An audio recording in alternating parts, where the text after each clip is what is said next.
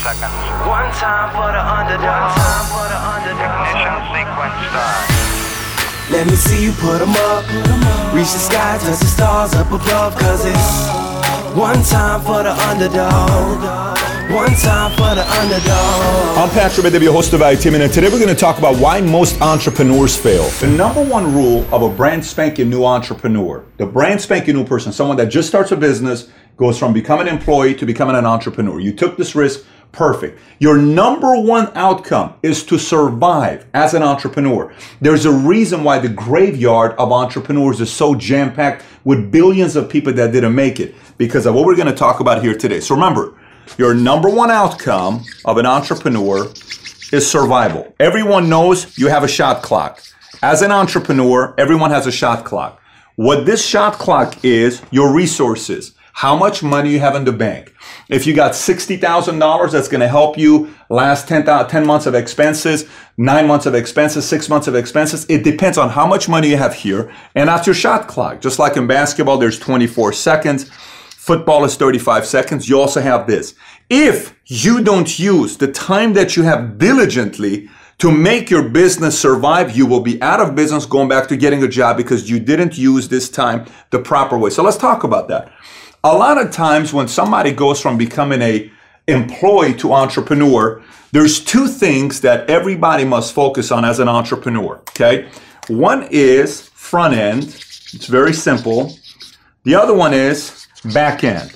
So now front end is customers, getting customers. Back end could be systems, support, etc., etc. You know, and a lot of times people come through and they say, I'm going to try to find a way to become more efficient on the back end. I'm going to try to make it more efficient, but I'm going to find ways to make it better. My systems are going to be better than somebody else, thinking that's the reason why they're going to survive as an entrepreneur, so they can graduate that survival mode, but they don't realize efficiency is irrelevant when you're a rookie entrepreneur. It really doesn't matter. You can do whatever you can to try to find shortcuts. It doesn't matter. Think about it this way.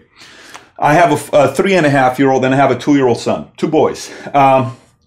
What's the first thing a coach teaches a kid when they go to a basketball practice? What's the first thing? How to shoot. What's the first thing you learn when you're playing t-ball? How to hit. What's the first thing you learn when you want to go play soccer? How to kick. All those 3 things I said, are they front end or back end? It's all front end. Then you learn the system. Then you learn what a screen is. Then you learn how to pick up the guy that's trying to steal second base. Then you'll learn how to hit, go out there and catch the ball. And then you'll learn all that stuff. But the first thing is front end, okay? Front end is what makes you graduate the survival mode. The sooner you can graduate the survival mode, the sooner you can scale your business. Okay, so let's talk about what it is to focus on front end. On the front end, you really have 2 customers that you're worried about. One are potential customers, okay? One are existing customers, okay? Potential customers are people that you keep adding to your list of names. List of names of people that could buy, list of names of people that you want to sit with. You want your list to constantly be growing. 50 names, 100 names, 200 names, 300 names, 1,000 names, 10,000 names, it doesn't matter. You're adding a database of potential customers on this side. But the biggest mistake sometimes we make is we have no clue how to treat our existing customers. There's 3 things to do with existing customers. One of them is maintaining. Second one is getting referrals from them. Third one is upselling. Very simple, okay? Amazon upsells us all the time. eBay upsells us all the time. Groupon upsells us all the time. And what they do is Amazon says, if you share this link, we will give us a referral and we'll give you this, okay? Affiliate program. eBay, if you do this, we'll give you this.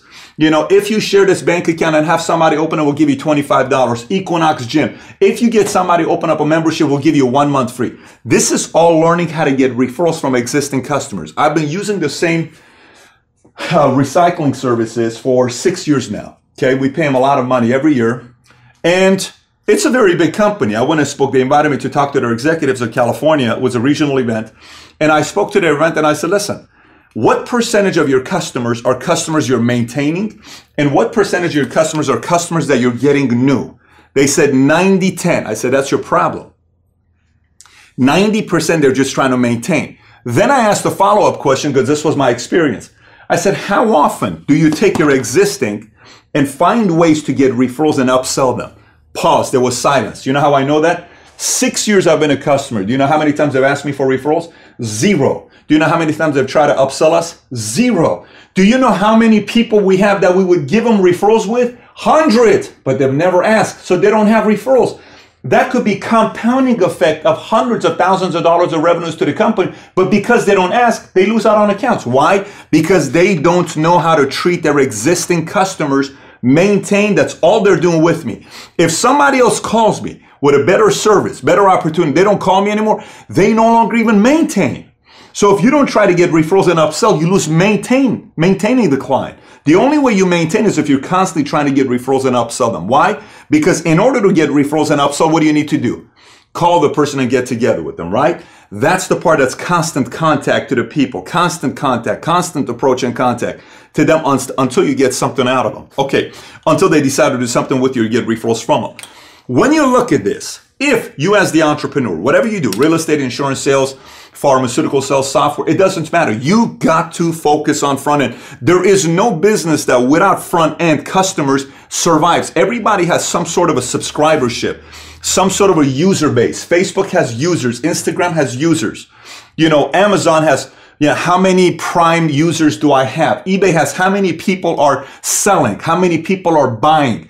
Everything has about a user base, right?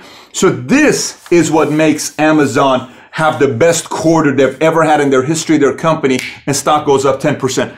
This is the reason. Meanwhile, they're trying to find ways to become more efficient here. They're trying to find ways to make it faster. They're trying to find ways how to deliver in 24 hours. Right now, they're trying to get droids. I don't know if you've seen the new Amazon drones, where they want to deliver the package to you on a drone and drop it off. If you haven't seen it, it's pretty intense what they're trying to do. They're working with the government and shipping companies to actually be able to be approved to deliver packages to you on a drone and drop it off in front of your house. Pretty amazing what they're trying to do. But they didn't do that 20 years ago when they first came out. They focused here. This allowed them to do this. If you don't do this, you will not survive. You'll go back to getting a job, and eventually you run out of money, and you're going to wonder and say, this entrepreneurship is not for me. So what is your goal? If your business and living expenses are $8,000 a month, you need to get to $10,000 plus a month. Now you got $2,000 plus that you're making. And then guess what you have the choice to do? The more you increase this, the more you can invest that here to have somebody help you become more efficient here. If you get to this part and you start profiting, and then you try to take the time to do this yourself, this goes back down to $6,000, $4,000, $2,000. Again, you run out of money, you're going back to a job, you run out of business, right?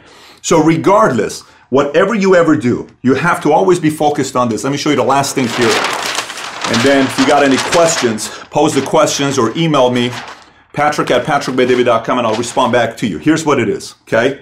This is how it looks like, okay? This is how it looks like to give you an idea, okay? This is systems and efficiency. This is front-end sales, okay? Front-end sales is also existing and potential customers like I explained, right? Remember the whole maintain, upsell, referrals, that whole thing we talked about earlier? This needs to always be here. Systems, gradually, you work on it and you get better and better and better and better. If this outdoes this, you're not going to explode. This needs to always be around for you to have the possibility to all of a sudden have a compounding explosion. But if you don't maintain this and work this constantly, you're out of business. And then you'll be buried at the cemetery with billions of entrepreneurs who also didn't make it because they spend way too much time focused on shortcuts, efficiency. I can do a better way. I can do this. I can do that. Instead of focusing on this side. And somebody who's doing this eventually passes this person up. Very simple. Borders here, Amazon here. Very simple. Okay. Starbucks here, Dunkin' Donuts here. I can give you plenty of examples of what happens with businesses who focus here versus focusing here. Thanks everybody for listening. And by the way, if you haven't already subscribed to Valuetainment on iTunes, please do so. Give us a 5-star, write a review if you haven't already. And if you have any questions for me that you may have, you can always find me on Snapchat, Instagram, Facebook, or YouTube. Just search my name, Patrick Bet-David. And I actually do respond back when you snap me or send me a message on Instagram. With that being said, have a great day today. Take care, everybody. Bye-bye.